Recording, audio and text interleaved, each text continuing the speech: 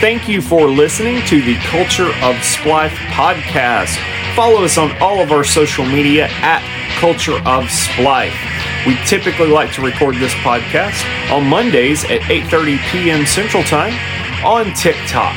But if there is a scheduling change, we will post that on all of our social media. So follow us at Culture of Splife. Hey, I noticed, both of us are wearing Auburn. How about that? Right. They need all the help they can get. Yeah, I was about to say it was a rough weekend for their basketball team. Absolutely. It was. Oh, the Auburn's burning my eyes. Yes, Sandy.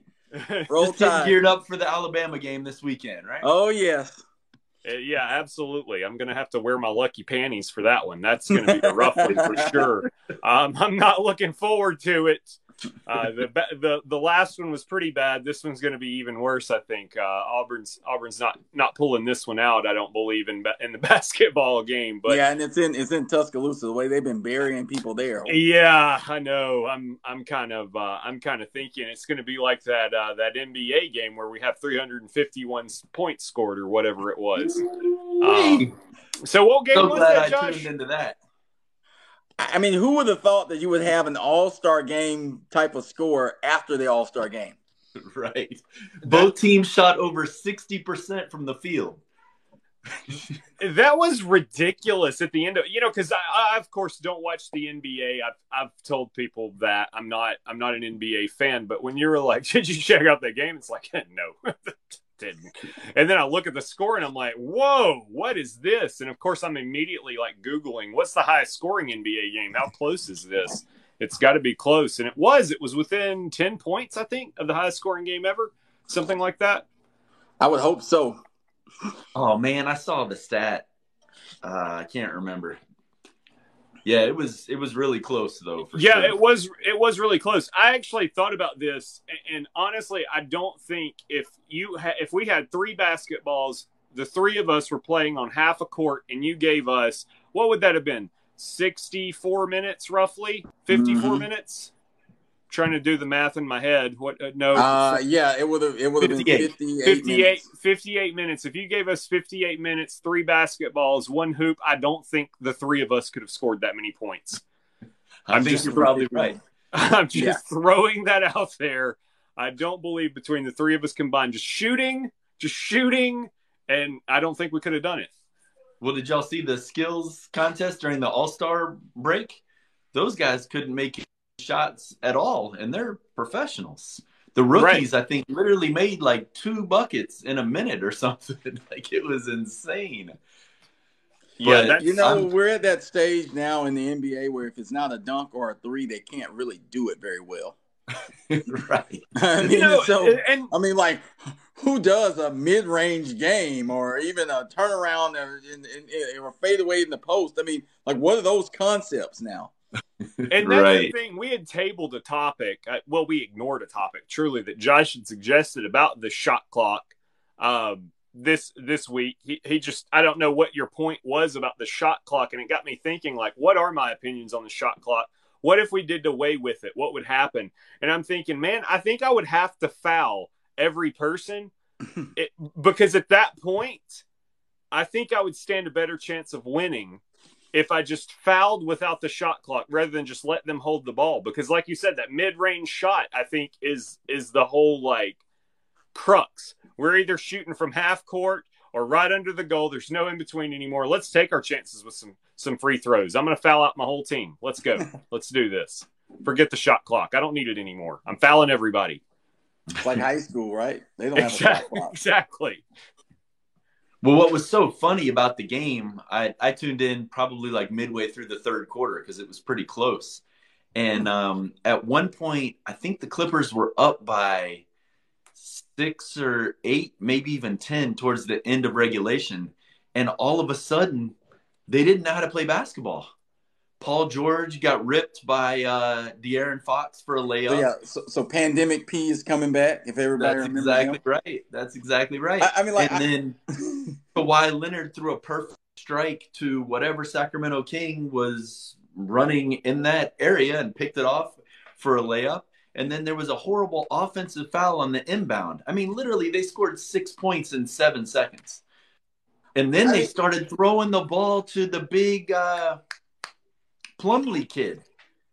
And even the announcer said, why would you put the ball on the court unless you knew who was around you? He just kept getting pickpocketed like 2 times in a row. It was amazing. Well, you got to think about this for the Clippers at this point. Anytime you have Paul George and Russell Westbrook on the same team, there's a very good chance that there are going to be several games where you snatch defeat from the jaws of victory. That is true, but Westbrook played really well. He had 14 assists, I think 18 points. And like 17 points. In his first game, but he fouled out. And that was pretty much the difference, I think. Because they didn't have anybody who was used to bringing the ball down the court at that point. You know, Reggie Jackson's on the Nuggets, so he couldn't do it. So, yeah. And Bones Highland George happened. Cancer. So, but what a game. For sure. That's funny we talked about that since that wasn't on the slate. But what's on the slate today, Drew? It just happens. It just happens. That's it. It's so impressive. We just have to talk about it. That's right. And you know, obviously Westbrook is on the other LA team, and now the Lakers are on the win streak. But now LeBron's out indefinitely. So yeah, with the foot. That's right. You know, it's kind of crazy. Oh, we got a War Eagle. Oh, look at that. It's kind of crazy, but I don't. This is like the biggest if ever. If AD stays healthy for the Lakers, they still have a chance to keep the wins going while LeBron's out. I definitely with think the team so. that they have right now. That's exactly right. Getting Vanderbilt. Did you see the stats? He basically shut down Luka by himself last night. I mean, Vando is. I mean, he's a calmer version of like a Dennis Rodman type. I mean, because he has nonstop energy. He rebounds the ball. He defends like crazy. I mean, that guy was. I mean, that was a huge pickup for them getting a hustle guy like that. Oh yeah, didn't he come with D'Angelo? He did. Yeah. He, D'Angelo, and Beasley. That's a funny story in and of itself, isn't it? With the whole Larsa Pippen thing. You know, Malik Beasley was dating Scottie Pippen Jr.'s mom. And now they're teammates. So that's kind of an interesting dynamic. We got a good question in the chat though, and it might segue pretty well to our resident on-call bracketologist here. I see it. But is Bruce Pearl in trouble? No, I don't think so. I think you also have to look at a couple of things. Like each year, there's different teams, and if you look at what Auburn had last year versus what they have this year, I mean, it's just a completely different deal. Like. This year's team is hurting from a guard standpoint. I mean, you look at the year that you guys got to the Final Four, guard play was ridiculous, right? So now it's, I mean, if Broome doesn't have like 20 and 20, like you're struggling. Right. And I think personally, Bruce Pearl, he builds his team around that guard play. Correct.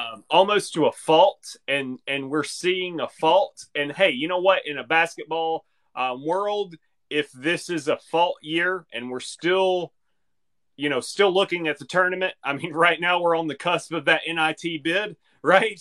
We might be falling out of it pretty soon, depending on how well we play in the championship. You guys are a 10 seed right now. But if we go into the tournament, we do well. Things could look pretty good. So it's Alabama and Tennessee this week. Alabama on Wednesday, and then Tennessee. That's as rough as it gets. I think you'll lose to Bama, but I actually believe that you got a chance to upset Tennessee. I made the horrible mistake of watching the Vanderbilt game. Not this past Saturday, but the Saturday before. I was like, oh, we're probably going to win. I started watching it at 12:30 a.m. Sunday morning, right after the game had ended, and should have gone to bed. But I was watching that, and what made me so mad is that Janai Broom would score, and he would do that motion of, you're too small. Yeah. But then the Robbins kid from Vanderbilt, who reminded me of like Big Country Reeves, remember him? He completely dominated Broom. I think he got like 19 free throws or something. It was like Joel Embiid down the stretch against the Celtics. Nobody can do anything with them. You just have to foul and hope they miss free throws. And that's how this Robbins kid was just owning Broom. So, well, it goes into what we see now is that AAU mentality. I mean, we were talking about travel ball a little pregame, but it's that mentality of, you can own me like all game. We could be down by like 20 points, but if I get some kind of highlight or make some kind of play, I'm gonna showcase that, and you're not on my level for that, 20 seconds while I'm not on your level for the rest of the 59 minutes and 40 seconds. Exactly. It's like when you're watching a football game, probably college, and the one team is up by 50 and the team that's down 50 scores a touchdown and they're celebrating and somebody on the team that's up just points at the scoreboard. Yep. Stop. But you're exactly right. It's this new mentality.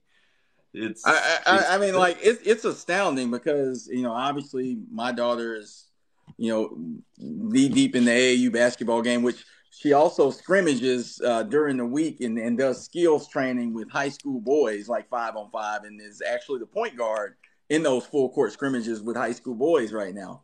But like it just never fails that we run into just people all the time where whether it's their parents or them, if you give them a choice of score 10 points and on a team that wins the tournament that weekend, or you score 30 and your team gets beat by 25, like 90% of them take the latter.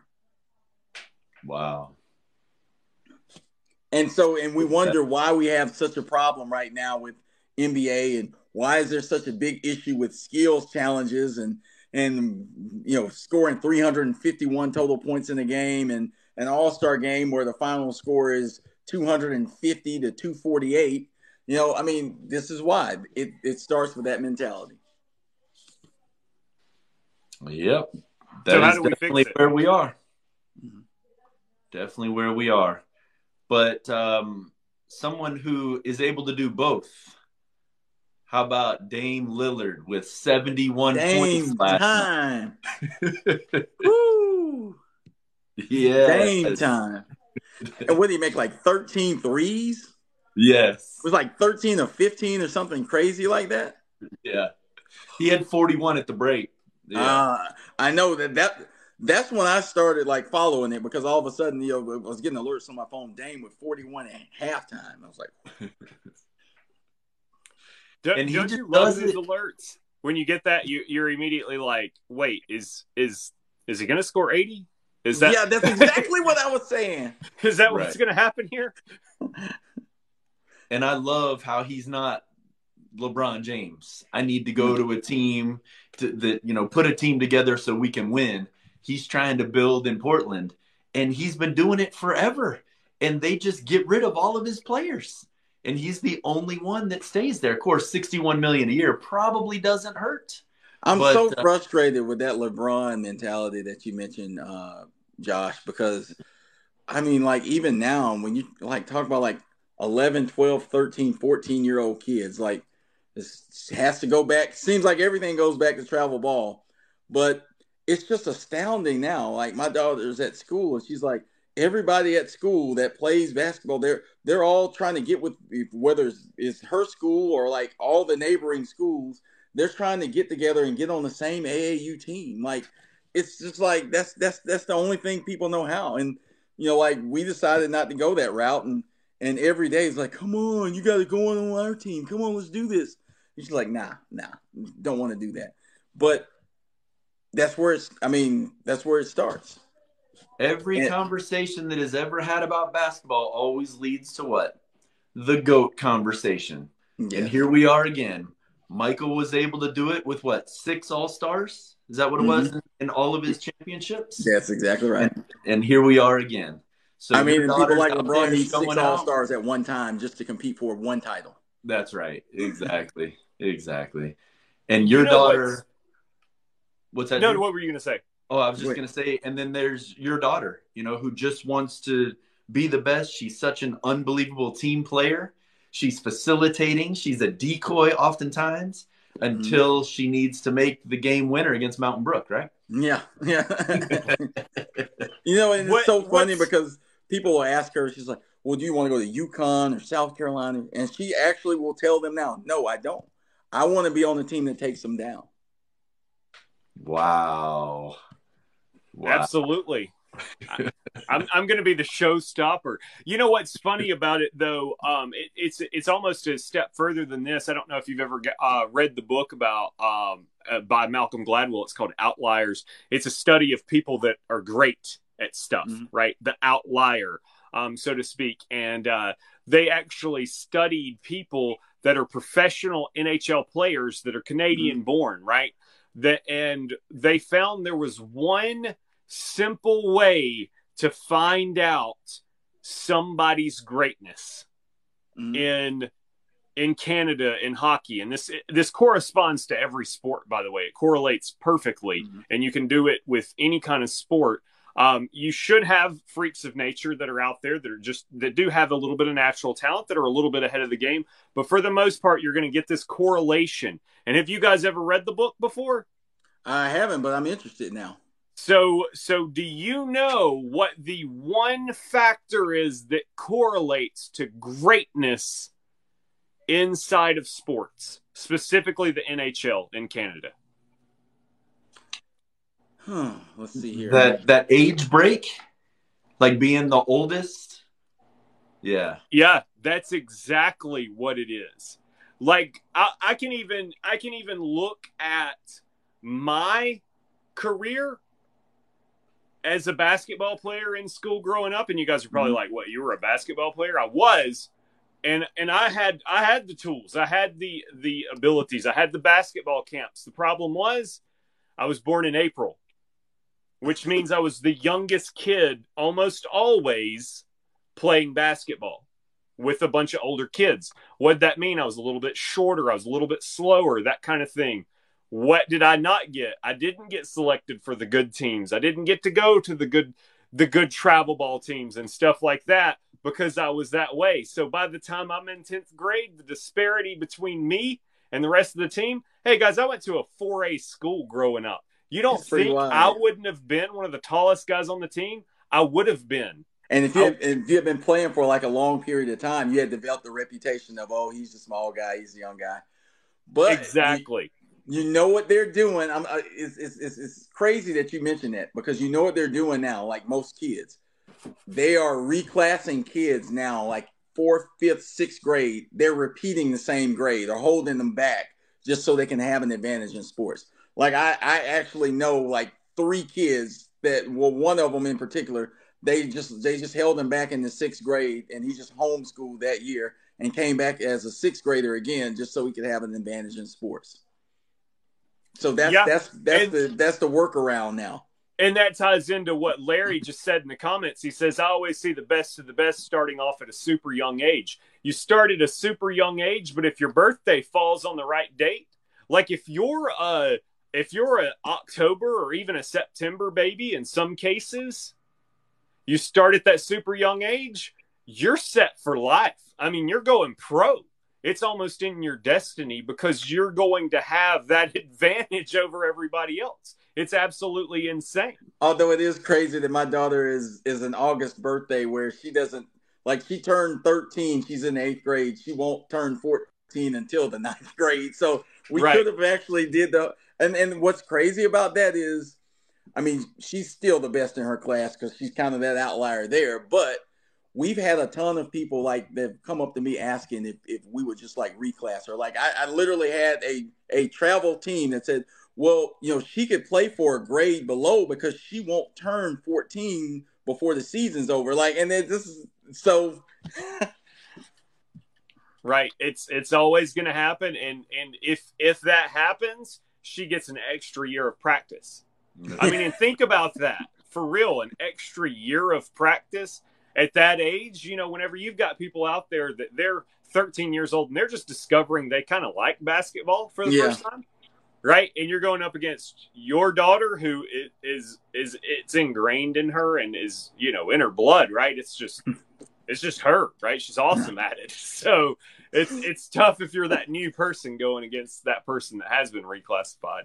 But I even remember some of the best football players when I was growing up, they were the older kids. They were the kids with the October birthdays. Correct. The guy I went to school with, Jordan, he was always bigger than all of us, hands down. Well, of course he was. He was almost a year older than me. Yes. Right?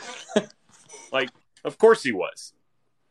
So do you fix this problem or do you just let it continue? Because my son plays travel soccer and everything is based on birth year. Right. So everybody on his team was born in 2011. Mm-hmm. Now, what stinks for him is that he was born on December 29th, 2011. So he is by far the youngest on the team. Actually, there's one other kid that was born in December as well, but he's also undersized. So travel soccer, it doesn't matter. You get held back. Oh, well, now you're playing with older kids. So you're used to playing resets with younger kids, and now you're having to go up, right? And it's a big culture. You always played your competition. So yeah, soccer is problematic anyway in the United States, specifically, just because like your son should count his many blessings about. Sorry, I got distracted by a question in the chat. That was a good question. But what I was saying was soccer in the U.S. is problematic anyway, because, like, no offense to your son, but the best soccer players don't even get the opportunity to play soccer in some cases. Because, like, in Alabama, where we're all from, you don't even get you don't even have the team. Like, I grew up in Corner, Alabama. You can Google that. It's a place. It actually exists. There's a high school there. And they have never not once played soccer. Unless they start,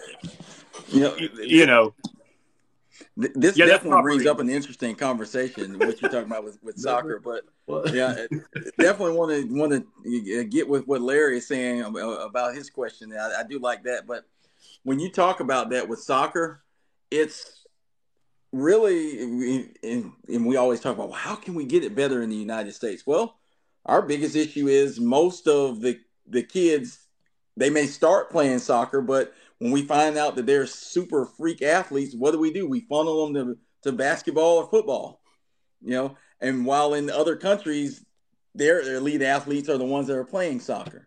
And so I think that's going to be your problem for a long time. And that's why it's hard to garner that consistency. And as far as the U.S., until they crack that code, the U.S. will stay behind in the world with soccer.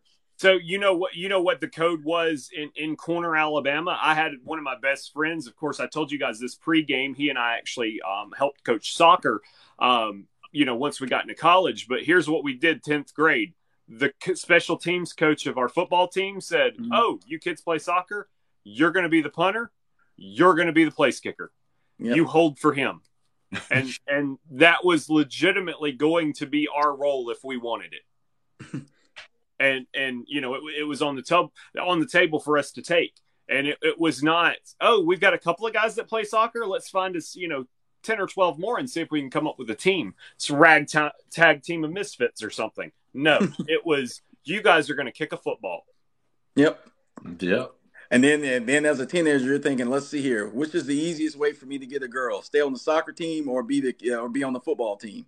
That's kickers don't get girls. I'm just saying that was the funniest thing, because I actually had somebody say, well, it's easier for me to get girls if I'm on the football or basketball team than the soccer team. Look, I've got a fact that proves that one. Y'all know the kicker that won the Super Bowl? Yeah. What's his name? Butker. Yeah, exactly. Butker. For that split second there, nobody knew what his name was. That's right.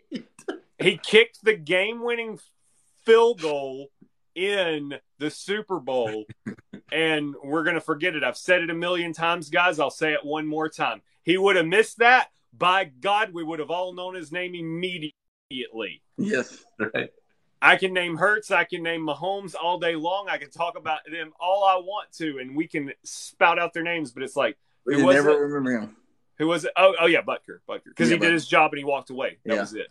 No, I'm not going to lie. I didn't even remember who was in the Super Bowl. You know what I mean? Yeah. I was like, man, it's amazing how quickly it just kind of right. But we still remember Scott Norwood.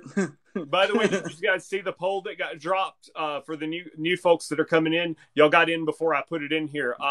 So football alternatives right now, we've got 3 of them: XFL, USF, or USFL. Goodness, XFL, USFL, or CFL. So you can vote whenever you join in on the podcast. What's your NFL alternative? I have a feeling we're going to get a big fat 0 votes on that poll because there is no NFL alternative. But we'll see as folks come through the podcast.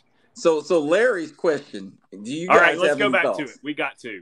You got any rather thoughts? watch Live Golf, Larry? Come on, man. That's not that bad. I'm watching golf. That's what I'm doing. Forget that mess. Hey, look, it's not common that Dallas gets to actually play football in February, so watch out. They're doing it this year with the XFL. So all my Dallas fans out there, y'all got football in February. It's a unique experience. All right, so who is the GOAT to never win a ring? I got mine, but I'll let y'all go first. See if you steal mine. Go ahead, Drew. Oh, I've got nothing on this one. GOAT to never win a ring. Jeez Louise. Rod, you're gonna have to go first. It's really like a batch of people that you could even just throw in and just have to decide from there. Obviously, Karl Malone is one of those that you got to think about as being one of the greatest that never. That was the first one that came to my mind, but I told you guys I was rocking the Karl Malone LA Gears in elementary school, so I thought I was picking him. I didn't really think it was anything special there, so that's why I said that one. But I won't steal it. I'll come up with another one. Oscar Robinson never won one, right? I think that's correct. Mm-hmm. Yeah. So, I mean, those are just off the top of my head, 2 of them. Well, really, we can almost look at a ton of people from the 90s that just didn't win one because Michael Jordan played. Right. Charles Barkley, is one of them in that conversation. But I would have to probably, if you look at the longevity of career and how close they consistently were, I probably have to go with Karl Malone personally. I would be interested to see what our viewers say too. But what do you got? I was gonna say Charles Barkley. I read something about Charles Barkley just the other day. I don't remember if it was. I think it was before a playoff game. I really like what Larry said. AI too. I mean, I love that. Great. What maybe 5'11", 6 foot. I know they said he was 6'2", but he's about 5'10" and like 165. Maybe soaking wet. Now, Larry, here's one of the things about AI. For somebody that didn't win a title, he probably has one of the top 5 most iconic moments in NBA Finals history where he made the shot and stepped over Tyronn Lue. Oh, yes. Oh, yes. Oh, speaking of which, do y'all remember Mario Hezonja? So Mario Hezonja, he was actually drafted by, and I'm probably butchering his name. He's from somewhere in Europe. He got drafted by the Magic. He said he was going to be better than Kobe Bryant. He ended up getting released, and he went to the Knicks. And he dunked on Giannis. And he did the walkover on Giannis. Look it up. And let's just say that was bad for Mario. Because he got thumped on so hard by the freak. It was bad. Look it up. Okay. But, sorry, Larry, we're all over the place on this podcast, man. But that's the beauty of it because, hey, listeners, I mean, you guys get a chance to drive this as well. I mean, we'll talk about what you want to talk about. Is it bad? I deep down want to say James Harden. Yeah, I mean, is that just go ahead and predestinate that right there, James Harden. That's my choice in 10 years. No, I think I would go Patrick Ewing. That's a good choice. That's a good one. Since you guys got the probably my other two go to with Karl Malone. Like I said, I really wasn't sure on Karl Malone by now. I read just give it to him. I read that Charles Barkley, the night before a game, ate 2 pizzas and either had I think it was a bunch of beer. Yes. And he went out and had 44 points and 22 rebounds. Yes. That's how my can boy, you not respect that guy? The round mound of rebound. I mean, you're talking about a guy that's like 6'5", that's like one of the best rebounders in history. He didn't have any, he didn't have a 45-inch vertical or anything like that. So no. I mean, that's greatness. Just a force. Reggie Miller's another good one, right? He didn't have a championship, right? No. And then T-Mac, I see here, Larry, you talk about him. That's a great one as well. Oh, I got a story about T-Mac. So the Magic in 2000 were actually up 3-1 on the Pistons. The Pistons were 1 and the Magic were 8.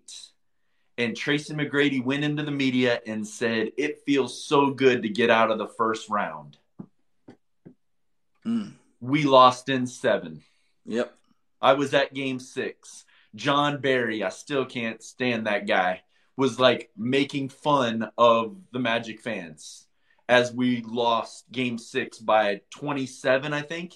And then had to go back to Detroit for game 7. I mean, I do remember that. That was rough. NBA final champions, right? Because they beat the Lakers that year. I may be off 1 year. I think it was 2000, though, wasn't it? Wait, when the Pistons beat the Lakers? That was 2004. No, 2004. 2004. That's right, 2004. Oh, I almost said that one simply because of his commercials. We're still quoting. My kids have never saw what was it, Geico? His, I'm sorry, I should explain that I'm referencing the chat about Mutombo. Is in there for Goats Without the Ring. Yeah, the Geico commercials or whatever. No, not today. Like, we still reference those in my house, and my kids never actually saw one of those live. Like, if somebody throws something in the house, I'm knocking it out of the air. No. Like, that's what I do. I think those were Geico commercials. I'd have to look that up on YouTube. But and then who dunked on him? Jordan. That's and right. They did right there. That's right. And that was in the playoffs. Yep. When Mutombo was on the Hawks. Yes. Yep. Yeah. Yep. Gosh, it's crazy to think about them playing together because that's almost like 2 different worlds of basketball, right? Yeah. Yeah. I do agree with Larry on Yao Ming being Yao Ming. So did y'all happen to see, kind of switching gears a little bit, I just looked at the clock. Did y'all happen to see the Jake Paul Tommy Fury fight by chance? Boo! Did somebody say something there? Look, that sideshow, right? Look, I've been a fight fan for years. My primary sport growing up was martial arts, so I was really excited for the UFC to sort of take front and center stage, especially growing up here in Alabama. UFC early on got a lot of start in Alabama, so I've always been a big fight fan, and I have to admit what is happening with boxing should no longer be considered fighting. It's like you.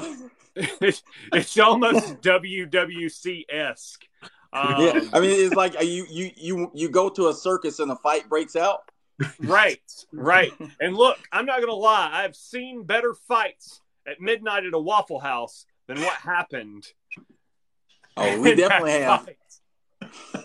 And how these are going to decision and not not finishing, I have no idea. But that's just a whole nother story altogether. The comment, so whenever we take this recording, our friend Larry here commented that he was scared to fight the other Fury brother. And yeah, I couldn't disagree with that statement at all whatsoever. Josh, what you watched the fight live. What was your take on the matter? Yes, I watched the fight. I watched the fight live, and it was like a lot of pawing by Jake Paul. His stance looked off, like he looked like he had never fought anybody in his life, and there were a lot of like these huge roundhouses, not just like a normal roundhouse, but like a way up high. And if Tommy Fury had any experience at all, it would be like the one time that I boxed, and my good buddy Tori Quinones, who may be listening to the show, I went up like this. I didn't have my guard up at all, right? I went up like this, and he went like this, boom, and knocked me out cold. And if Fury would have done that, Paul would have been on the ground. But Fury's basically a rookie, right? He's 23 years old. He hadn't fought anybody. And that's what Paul was hanging his hat on, that Fury's opponents were like 20-200 for his 8-0 victory, his 8-0 record. So that's why Paul was expecting to just come out and dominate him. But so all Josh, Paul you're telling could me do that was get him with a big hit. And he got him like once in maybe the third round, and then not again till the 8th. But by the 7th round, the fight, for all intents and purposes, was over. But then he caught him, and Fury went down. But then he got back up, and Fury just looked like a much more polished fighter, which is pretty sad for a guy who thinks that he's a boxer. But as we talked about in pregame, this was very much like Kimbo Slice walking into the UFC octagon. Very similar to me. I'll never forget. I was at Barnes and Noble. People, my family was looking at books or whatever, and I went over to the magazine rack, and I'm reading a UFC magazine. And there was an article done by a guy, I can't even remember his name, but he weighed like 165 pounds. And he said, I will completely dominate Kimbo Slice. And what was Kimbo, like 240, 250? Yeah. He said, I will own that guy in the ring. He is garbage. And of course, he had some other colorful language about how he felt he was garbage. But then, of course, Kimbo fights Ken Shamrock's distant cousin and loses in like 40 seconds. So same kind of comparison here with Jake Paul. So that distant cousin of Ken Shamrock, that was actually faster fight than 40 seconds. It was 14. Oh wow! Is what he lost that fight in. But the thing with Kimbo Slice, I have to say it's a little bit different. If you don't know the backstory, Kimbo Slice was viral on, I don't know how we shared videos. We emailed them back and forth with each other because he literally went viral for just having fights in his front yard. It was like, I don't know. Was he in Florida? Is that what state he was in? I remember it being tropical. Yeah, Florida, Miami. Yeah, and he was just beating the crap out of dudes. And the problematic thing that you had in the UFC at that point in time was you had a UFC that was, as Senator John McCain called it, it was human chicken fighting is what it was. And you had, Kimbo Slice was coming in for those human chicken fights, meaning these are just unsanctioned punch each other in the face competitions. That's what they were. And Kimbo was good he was okay at that, right? And then it began to become a world, thanks to Senator John McCain, of sanctions and stuff like that. And we saw a twist that was a little unique in Kimbo's career because of that, because then we had to start weighing in. We actually had to start training for fights and stuff like that. So I have to say that Kimbo was just a unique example. If I had to compare it to anything, I would have actually compared it to the fight that Kimbo won the guy that Kimbo won, and oh gosh, I'm trying to think what his name was. It was Tank Abbott. To me, that was what Jake Paul reminds me of. That fight reminds me of more than that. Tank Abbott was really, really good until we started getting qualified fighters in there. And that's when Tank Abbott's record went to below 50-50, which once you hit that point, you're out of the UFC. But luckily, Kimbo Slice went on that good. You're right. Yeah. So to Larry's comments, he was past his prime. Yes. He absolutely was past his prime for sure. But again, Tank, that comparison, that was adult chicken fighting is what we're talking about there. We weren't talking about sanctioned weight classes, things of that nature. I mean, just to be honest, a guy like Tank Abbott, guys like Kimbo Slice, I'm surprised they even survived through that. Because, the most you can weigh in a fight's 265, and some of those guys were just gigantic. Yes. Yeah, I mean, going for the sitcom roundhouse is just not the move. No, absolutely I mean, that's basically what you've been telling me, Josh, that you saw, like, out of Paul. I mean, we're going for the same roundhouse that you see, like, on the sitcoms and stuff. Like Popeye. Yeah. Right. He was doing a lot of this, too. He was doing a lot of this, and then he'd get jabbed in the face, and then he'd stop doing it. It was hilarious. Well, and you're talking about those overhand punches. That's something that you see a lot of in, like, the UFC and stuff when you've got a cage behind you that you can get that leverage off of and jump, kind of crow hop your way in there. Right. Superman punch like Roman Reigns or something like that in the WWE. You can't do that in a real fight, though. Yeah, and of course, what Larry just said that Brock started that trend of huge and fast fighters. It's like Happy Gilmore hitting a golf ball. You really can't run up to the golf ball like and swing. Yes. Yeah, that's actually a really good analogy. It works once, and occasionally you'll see it executed 10 times. You'll occasionally see it executed. No, though, I will hand it to Kimbo Slice. This is another reason why I disagree with the comparison is because Kimbo Slice was undefeated as a boxer. Oh, that's where Jake Paul failed on that aspect. But let me talk post fight real fast. Oh, okay. So the first judge said that he won 74-73 or something like that. Don't quote me on the numbers, but by one. And then the second judge said 76-73 Fury. And then the third judge said 76-73 Fury. So then they interview Fury. He's great. Oh, I love my daughter. I'm so happy to see my wife. All this stuff. This is a dream of mine to fight here. Blah, blah, blah, blah. Meaning I made a lot of money. So this was cool is how I heard him. And then they interview Jake Paul. And he just starts in with all the excuses. Right. I didn't agree with the judges. I know that there were at least 2 rounds where I won 10-8. This was a really tough camp for me. I was hurt.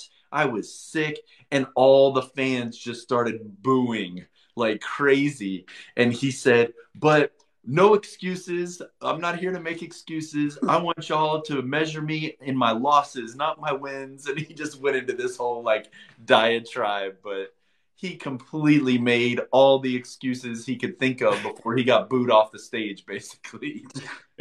It's reminiscent of Larry King asking Joel Osteen what it takes to be a Christian. Him sweating the bullets on that. That's sort of what that turn kind of looked like when we got Jake Paul talking about how he lost and everybody starts booing and it's like, wait, no, I'm supposed to be the good guy here. No, I didn't mean it. I'm just pretending. So Larry asked in the chat, what's the term when you think something's impossible, then once the record's broken by multiple people? That's the what is it, Roger Bannister effect? Yeah, that's the 4-minute mile. Yeah, the 4-minute mile. That's what we got right there, the Roger Bannister effect. But but yeah, that's Jake Paul's an interesting dude. I'm gonna love watching him in the WWE whenever I get to hate on him. I hope the boxing thing's over. I'm sure he'll probably have a contract before the end of the year. Well, he and his brother will probably be tagging, at the next pay-per-view, like a SummerSlam or something. I think so, but to your point, Josh, I think there will be a rematch, right? They've already both agreed. After the fight, they both agreed. Yeah, most of those contracts are, if it goes to a decision, there's going to be a rematch. And God, I only hope that it ends in a knockout. Money grab. So shout out to Jake Paul, because he said that if he lost, he would give his earnings to Tommy Fury. And Logan Paul said if Jake Paul lost, that he would give up his share of some company that he owns. So I'd be interested to know if those guys fulfilled their promises, because I doubt it. So Josh, speaking of records that just can't be broken, I mean, let's talk a little bit about Uncle Joe. Uncle Joe's trivia. Larry doesn't know about Uncle Joe's trivia, but he's right here. You got to fill him in. That's it. Absolutely. So Uncle Joe's trivia is old school trivia. That's the trivia that you go to a bar and it happens to be trivia night and everybody's sitting around and you've got the one annoying person on the mic who wants everybody to get involved in trivia. But the biggest rule that guy has is what? No cheating in trivia. So if you're listening to us live, if you're listening to us on demand, we don't care. Don't cheat. You can always comment, whether you're listening live or listening on demand. But Uncle Joe doesn't cheat. Uncle Joe is my, what did we call him last week? My uncle-in-law, my wife's uncle. Right. And he'll always pull me aside at Thanksgiving and hit me with some awesome trivia question. So hopefully I have a good one today. And then I have someone who's stepping up today in the other Auburn fan, in Mr. Drew Tolbert. Mm-hmm. So I'll hit y'all with the first one. And that is, there are 3 former NBA players that went on to be NBA referees. Name those 3 former NBA players. That should be a good one. Oh, no, go ahead, Rob. I was going to say, and Drew, one of the things that we can tell people to the point about Uncle Joe and not is that it's so much more fun. Number one, we've had some really, really lively, debates in our chats, almost like, guys about to fight each other about their answers to a trivia, which is kind of hilarious. But then we've had some really cool collaborations that have happened as a result of us, trying to figure out the trivia as well. And we actually had one pregame a few weeks back to one of Uncle Joe's questions, and it was just amazing how I said something and then it prompted you to remember something, and then we figured it out together. Right. And, that's actually happened in the comment section on some of our social media. So, now's the time to plug that as well. We're at Culture of Splife. It's the one that Josh is live on down here. That's our channel across the board. We are on TikTok, YouTube, Facebook, Instagram. So we're, again, at Culture of Splife everywhere we go. And so there have been friends made via the collaborations inside of that stuff. And look, just to be honest with you guys, I'm probably the one posting most of the stuff that's on there. I'm going to say most of the stuff because these guys do help me out. But just to be honest with you, like this question right here, I don't know the answer to it. I don't even know the answer. So whenever you ask me in the chat, you got to figure it out. Y'all got to get together in the comments and figure it out because I am not answering that because I have no clue who it is. I'd have to Google it. So we'll give the answer at the end of the show. But yes. So if it wasn't for that, I'm not going to know the answer to these trivia questions. If Josh, you got to tune in every week to find out the answer to these trivia questions. That's right. All right. Are you ready for the second trivia question? Oh, yeah. Here's Uncle Joe's trivia. This is actually a little older than Uncle Joe. Uncle Joe may know this one, though. All right. So, in 1920, Texas A&M did something to one of their rivals' mascots that no other team has ever done, specifically in the sport of football. What did they do to their rivals' mascot? Ooh. Oh, this is a good one. Man. Yep. Are we going straight up? I'm looking forward to see what kind of answers we get on that. Is that what'd you say, Rod? At the same time. What'd you say, Drew? I said, are we going straight up Zach Morris Bayside kidnapping the mascot? Is that what we're doing? Is that what happened? What'd you say, Rod? I'm interested to see what kind of responses we get to that question. I can only imagine what it's going to be like. I predict either it's going to be the greatest thing that has ever happened to social media in our lives, or it's going to be absolute crickets. It's going to be one or the other, because it's a difficult one. I don't even know that it's the way that I've worded it. I don't know that it is Googleable, if that's a word.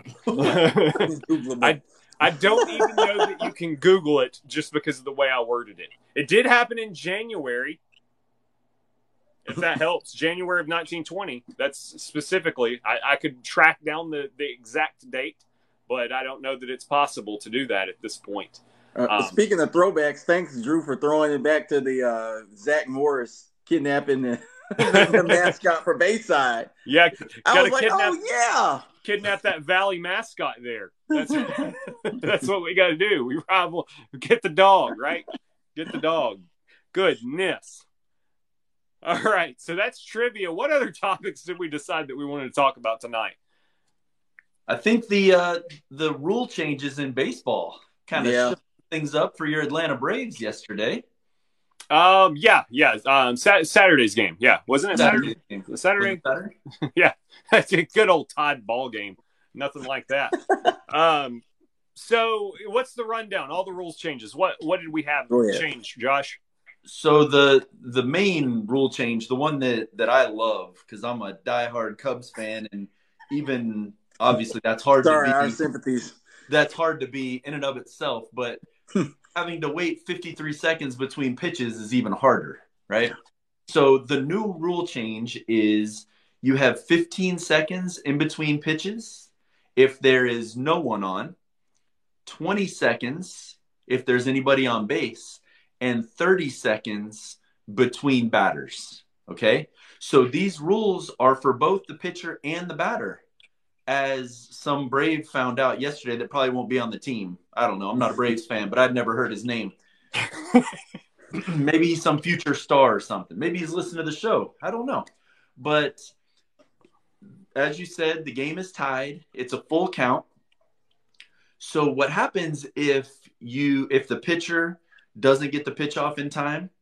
It's a ball before the pitch, automatically a ball. If the batter isn't ready in the batter's box in time, it's a strike, okay? So 3-2, bottom of the ninth, I guess. You said it was a tie score.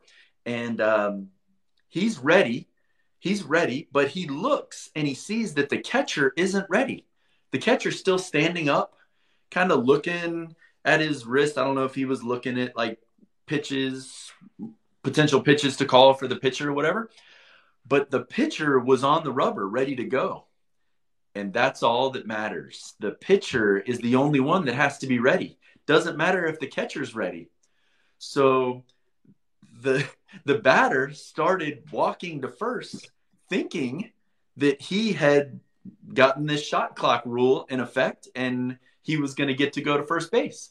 And the umpire called him out, called a strike, because he wasn't ready for the pitch 8 seconds before the shot clock went off. So I think since it's spring training, I think it ended in a tie. I don't think they do extra innings in spring training. Yeah, no, they just ended it in a tie. Yeah, the spring training stuff right there. So that's the big rule.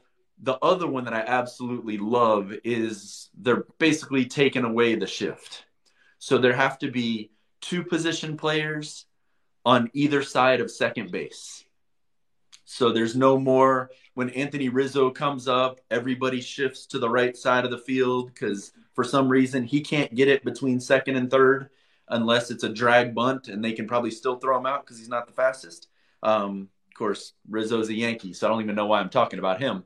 But I think that'll be great. And then also your feet, when the pitch comes, have to be in the dirt. So, if the guy's squared up to bunt, it doesn't matter. You have to be in the dirt until the pitch starts. So that'll kind of help out, fast players that are able to bunt for singles that are. There's also bigger bags. Bigger bags, 18 inches versus 15 inches. Yeah. Yeah. So that one wasn't as exciting for me, but that's definitely a rule as well. So basically, we're trying to cut down on all of the bush league type of stuff. Yes. Yes. And truth be told, especially with this younger generation, they just can't seem to get into baseball, a lot of them.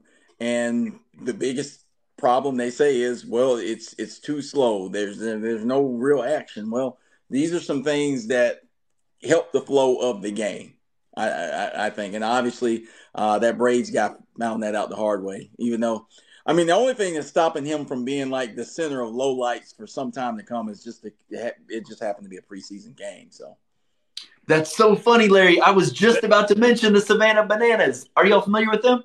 Oh, absolutely. They're the biggest thing on TikTok right now. So Johnny Damon is on the team. Johnny Damon played the other night. And, he did. It showed up in my Facebook Reels, and wow, the rules of that game are awesome. They line dance up, the guy who's batting starts a line dance up to the batter's box. If you step out of the batter's box, there's a penalty. I can't remember what it is. If you walk, you run.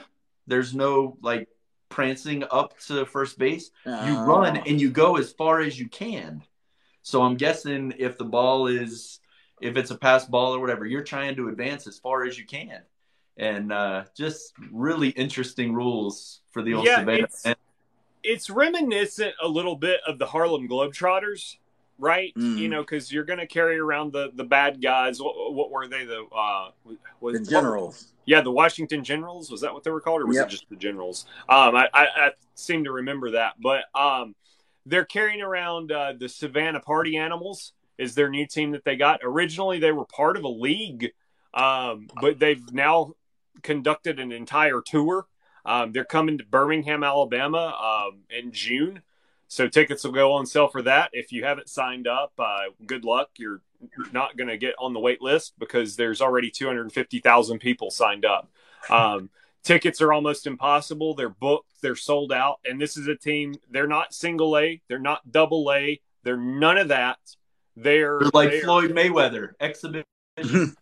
Yeah, they're solely exhibition games now at this point, and it's magical. It is getting people into baseball again. It's getting butts in seats, and yellow bases. It's the coolest thing, right? Yep. Yellow bases. So I can't wait to see them in Birmingham. I'm hoping to get tickets to go. Hopefully they'll hear me on this and be like, "Oh wow, he's such a big fan, and he has this awesome podcast that." Bring some on as guests. Yeah, we can get some guys on as guests. But hey, that Savannah Bananas franchise, when it was purchased, those guys almost went completely out of business. They changed the name to the Bananas.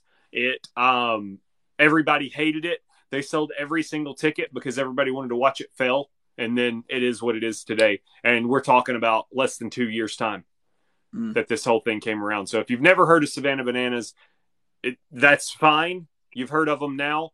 You're going to hear about them a lot more. It's only going to get bigger. Like I said, it will be the baseball equivalent of the Harlem Globetrotters for sure.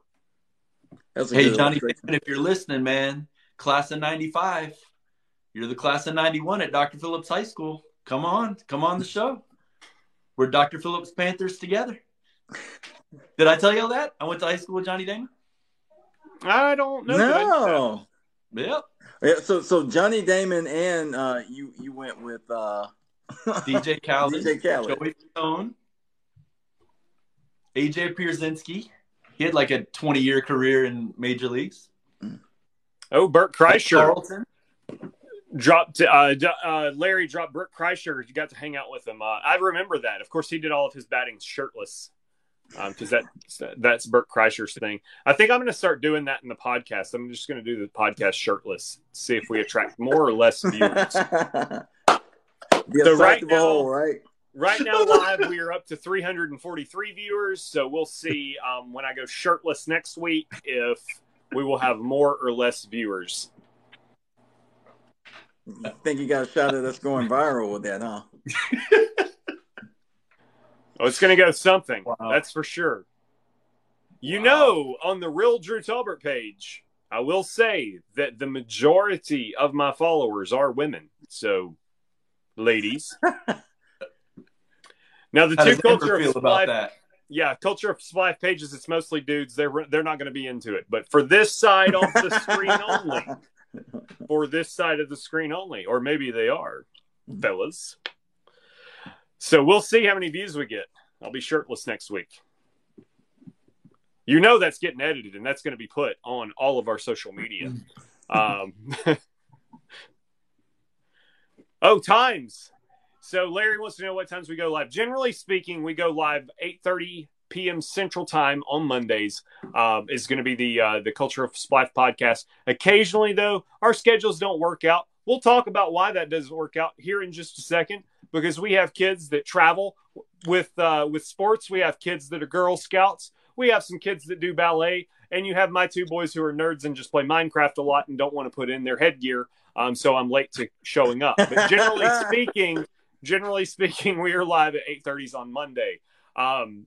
If we don't go live on Monday, you'll see us Tuesday, right? That's normally the go-to methodology. So in theory, go to our Facebook page, I always put on there when we're going to be live. There you go. I was going to say, in theory, if you follow Facebook, you'll know. Maybe we should start posting that on Twitter. I don't know. Rod almost does all the stuff on Twitter, so it's almost only exclusively brackets. We can start doing that. Yeah, we can start doing that. So, yeah, Rod, could you drop that on Twitter for us? That'd be great. Yeah, we can do that. Because I haven't logged into Twitter in 25 years on the Culture of Splife page, so I don't even know what that says.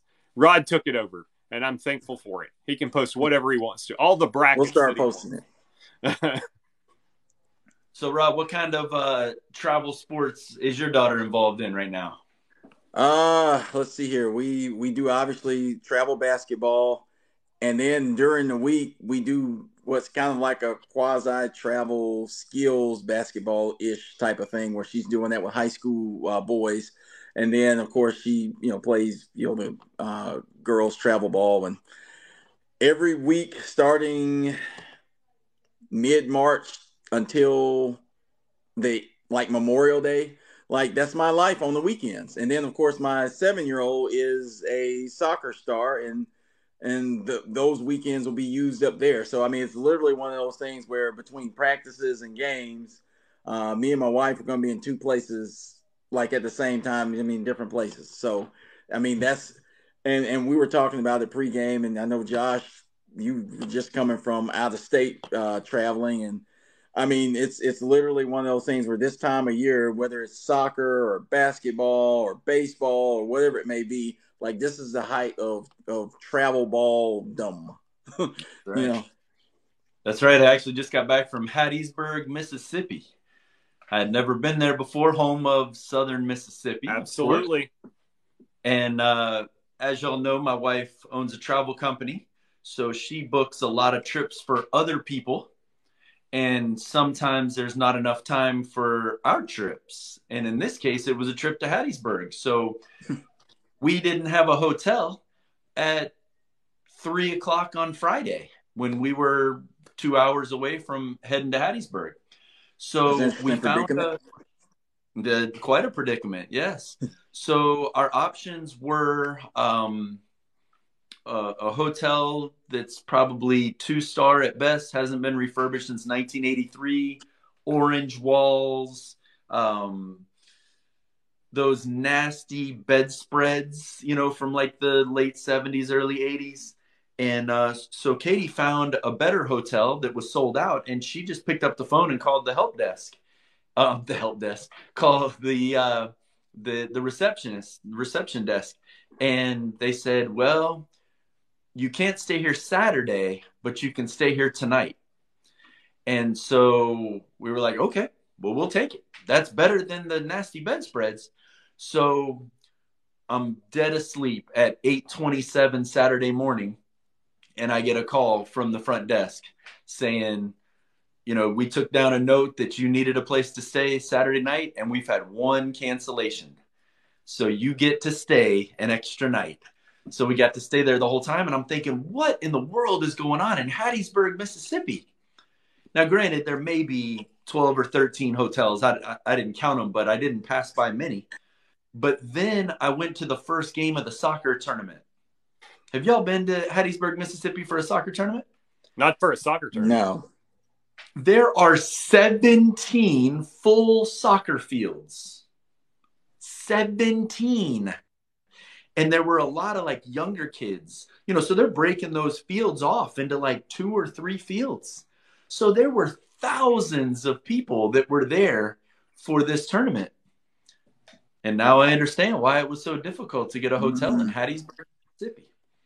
But yeah, my son's 11 years old and he plays travel soccer, loves it, had 2 goals in a game. So that was awesome. We went 3-1, came in second place, and really starting to grow as a team. So it's been a lot of fun. I'm definitely a soccer dad, that's for sure. It's crazy. Not a Minecraft dad like you, Drew. Mm-hmm. Nope, I definitely am. My kids are on a direct path of working in nerdy jobs just like me. So, they'll be laughing all the way to the bank. That's their aspirations right there. I've actually been really lucky when it comes to my kids in sports. My daughter's the one that we're like, oh, this is going to break the cycle, because we thought that with ballet and everything. But, hearing horror stories of you guys in travel versus my kids and travel, for necessity, it's a lot different world. Like, for example, I'm going to be traveling this weekend to go to a bookstore. That's what I'm going to be traveling to do. You guys will be traveling for sports and have to stay overnight and stuff like that. But why there was that cancellation, right? Somebody's kid got knocked out of the tournament. That's what happened. Yeah. You got the loser kids room after the cancellation. Or it was that kid that was so upset about not getting playing time that they decided to quit the team that day. Right. Right. That was tragedy. Tragedy struck. Josh, you profited from somebody's tragedy. Hey, I'll take it. Because when we checked out, the manager said that there was only one cancellation for the whole weekend. And we were just lucky enough that we got that spot. So, because we were literally talking about having to sleep in our car potentially. There were no hotels. Wow. Sold out. So, obviously, we would have done that as a last resort. But it would have been a great podcast story for you, right? That's right. And it would be a good life lesson for the kids, right? Yes. You have a very good life, but this is how some people actually live. And of course, one day your kids will be able to tell their kids, when I played travel ball, I had to sleep in the car. Right. Exactly. And Larry, that is correct. Basically from April till the end of the summer, it's hard to find a hotel in Atlanta. Oh yeah. Definitely. Yeah, we're actually running into that a little bit, even out on the outskirts of Atlanta in March. We're going up to Brookhaven for a weekend for their Cherry Blossom Festival, and hotels are thin pickings. Now, the advantage to Atlanta, and a lot of people, I don't know, folks from Alabama, it might just be us, but one advantage to Atlanta is, you do have the MARTA. You don't have to stay where you have to be. So you can use that to travel. And the MARTA is 30 minutes from north to south on the Gold Line, all the way from the airport to the furthest place north in Atlanta that it goes. So it's not a horrible ride. If you drove that, it's going to take you, 6 hours. So a 30-minute ride isn't that far. But yeah, so, there is the option of the MARTA. So check out those MARTA listings and see if you can just ride that into the concert. Now, leaving the concert's going to suck. You're going to have to wait a minute to get a ride back from MARTA because a couple of other people are going to be doing that too. They're going to have that same idea. I'm not going to pretend like they're not. It's kind of like me when I was in New York and I see everybody dressed in hockey gear, and it's like, oh crap, the Rangers are in town. And guess where I've got to go? Penn Station, which is where all of them are dropping off to go over into Madison Square Garden. So yeah, it was rough. I made it, but it was rough. Oh man, yep. So, and I remember back when this summer we had to be in Atlanta on 2 different weekends for collegiate exposure tournaments, and we were staying like 15, 20 miles away. It was that bad. Yeah, and I think I've got a story that I should post to social media from an earlier podcast about that drive, right? Was that the one with the windshield wipers didn't even work? The rain was so bad.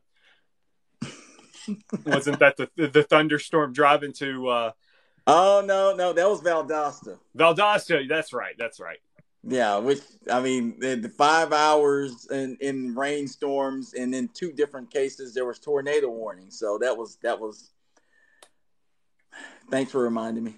Yeah, you're welcome. Anytime, anytime you can be thankful for just being here on level ground and not having to drive that drive. I mean, the drive was bad enough, but we were talking about my oldest daughter, 13, leap tall buildings in a single bound, and she's doing 24 reps of 85 pounds on the bench press. But her kryptonite is storms. Like, goes from lion to mouse in an instant with a storm or the threat of a storm. So can you imagine having somebody with a hardcore phobia of storms in the car with you for 5 hours while you're driving through severe weather the whole time? Well, and y'all remember my Macon story. I told you that when we were going down to Hilton Head for Thanksgiving, and my oil pressure went all the way down to like 70. Oh. Yes. And I ended up spending the night in Macon, had to rent a car to be able to make it to Thanksgiving. Cost me about $1,000 to rent a car for 3 days, which was cheap because the other option was taking an Uber to Atlanta to get a car from there because everything was closed in Macon at 6:00 when all this went down. So shout out to Express Oil in Macon. And Larry, we went over to the Buffalo Wild Wings for dinner, if you're familiar with that area of town. So, yeah, that was an interesting Macon story for sure. Oh wow! Being there when it snowed. Me and Rod got a chance to sleep in the office. That's what we were doing. Yeah, right. 30 hours, right? Snowmageddon. Yep, we just took a nap. That's what got me into the Avengers movies. That's what I was telling somebody the other day. I started watching them there. Had something to change my VPN, so I looked like I was in foreign countries, and I was able to get all of them on Netflix. That's all we had. Did I tell y'all what my car problem was? The reason why my oil pressure went down so much? No, you didn't. My oil filter was not changed in my previous oil change. Yep, that'll do it. Caused the problem. So that happens a lot. Hotel, I had more meals. I had this huge rental car, and I had about a $200 fix that had to be done, all because the person who changed my oil, and I won't crush them, didn't change my oil filter. That happens more than you know. Yep, it was hard to get off. It was tough. Swore to me that they did, but yeah. Right. So yeah, there's my Macon story, Larry. Let's give some trivia answers. It's 10 p.m. Uncle Joe, what you got for us? Uncle Joe. Nobody's got any guesses to the first question? All right. So the first question was, for those of you that are just coming in the middle of the podcast here, there are 3 former NBA players that after their playing careers, they went on to be NBA referees. Name those 3.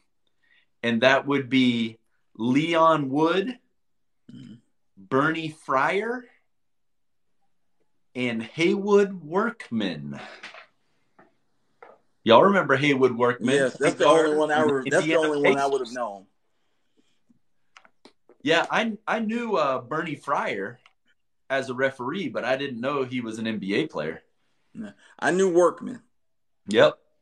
And the reason why this came up is because Smush Parker actually tweeted it. Y'all remember Smush? Yes. With the Lakers. Mm-hmm. He is currently a referee, and he's trying to become the fourth NBA player to become an NBA referee. Where they've been arrested. I don't. Based on the way officiating is today, that would be hard. I want to see one of these big dudes do it. You know, like I'm talking 7'4" big dudes dressed like a referee out there. Like, who are you going to argue with, right? Like, that's right.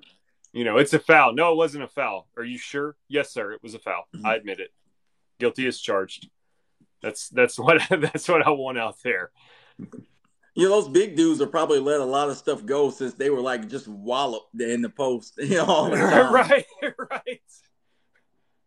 I didn't see any blood. That wasn't a foul. Right. Like I gotta say, no, not a foul. That's what I want to see out there. Oh, that'd be great.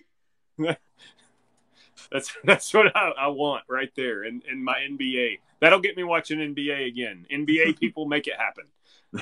That's what I want to see. All right, Drew, what's the answer to your trivia question? Okay, so Larry did cheat in the chat. He went ahead and cheated and is now completely disturbed by the answer. So the question was, in 1920, Texas A&M did something with their rival's mascot that no other team has ever done. What did they do? And the answer to that question is they ate their mascot.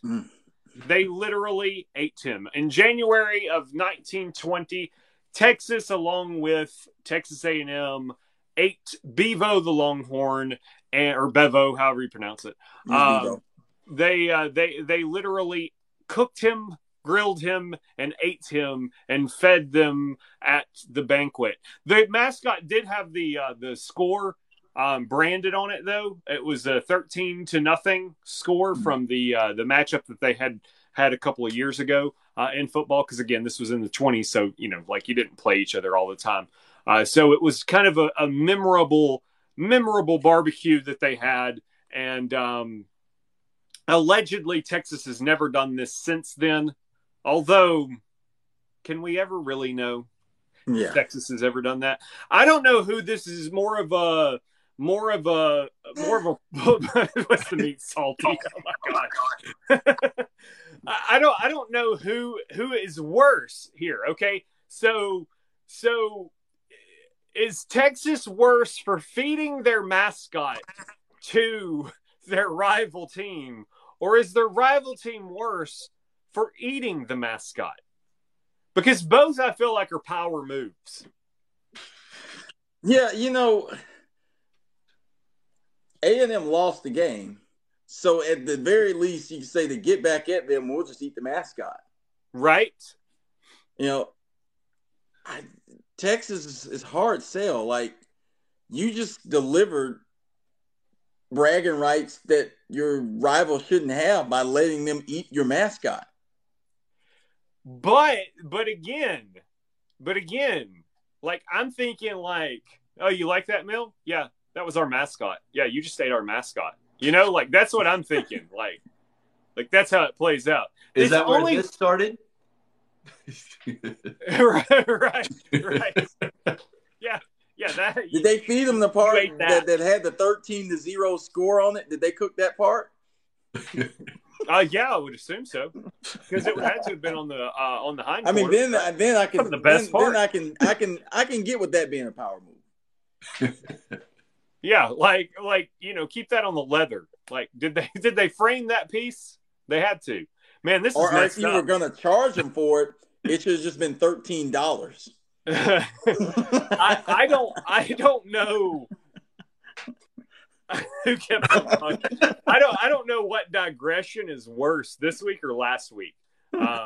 There's something happening when we go live on TikTok that happens in our podcasts now. There's definitely rules that are broken. Maybe I should stop talking after 9:30 p.m. As we approach 10, it just goes downhill when Andrew speaks from then on.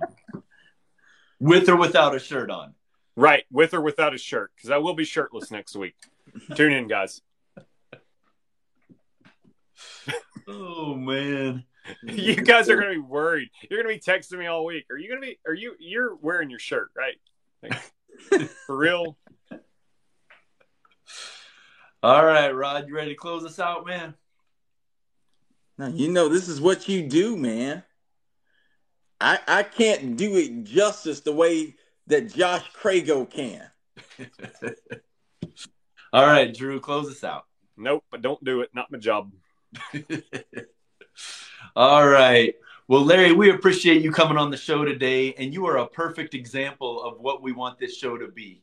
We want it to be fully interactive. That's what we're here to do. Yes. We're just three guys who like to talk about sports and life a little bit, because that's what our lives are about for the most part. Sports and life, a little bit of work on the side, I guess, so that we're able to do this part of the day. But we love being here. This, as you can tell, is not an NFL or a college football podcast. This is very much a podcast of sports and about things that happen in life. We almost talked about Girl Scout cookies, so that may come up as what's your favorite Girl Scout cookie, to get that kind of engagement. So, we want this to be fun. We've allowed listeners day one. We have a guy, Eric Knowlton, a good buddy of mine. We call him Day One because he's been here for all of our podcasts. And so he was able to come on the show. We've had a former NFL player, and we're planning on having many more athletes and Navy SEALs. Have an opportunity to potentially get a guy who survived a 25,000-foot fall when his parachute didn't work. The multiple backups for that. So definitely tune in, whether you're with us live or on Apple Podcasts, right? We're on Apple Podcasts. We're on Spotify. Drew mentioned we're on Twitter, obviously TikTok, Facebook Reels, YouTube Shorts, everywhere you can think of, and even where, Drew? Clapper? We're on the Clapper. So Drew's just making up social media places for us to be. But we love being here. We have a great time and hope you do too. And until next time, have a great week. And we'll see you whenever I say on Facebook next week. And Twitter this time. That's right. Shout us out on Twitter. There you go.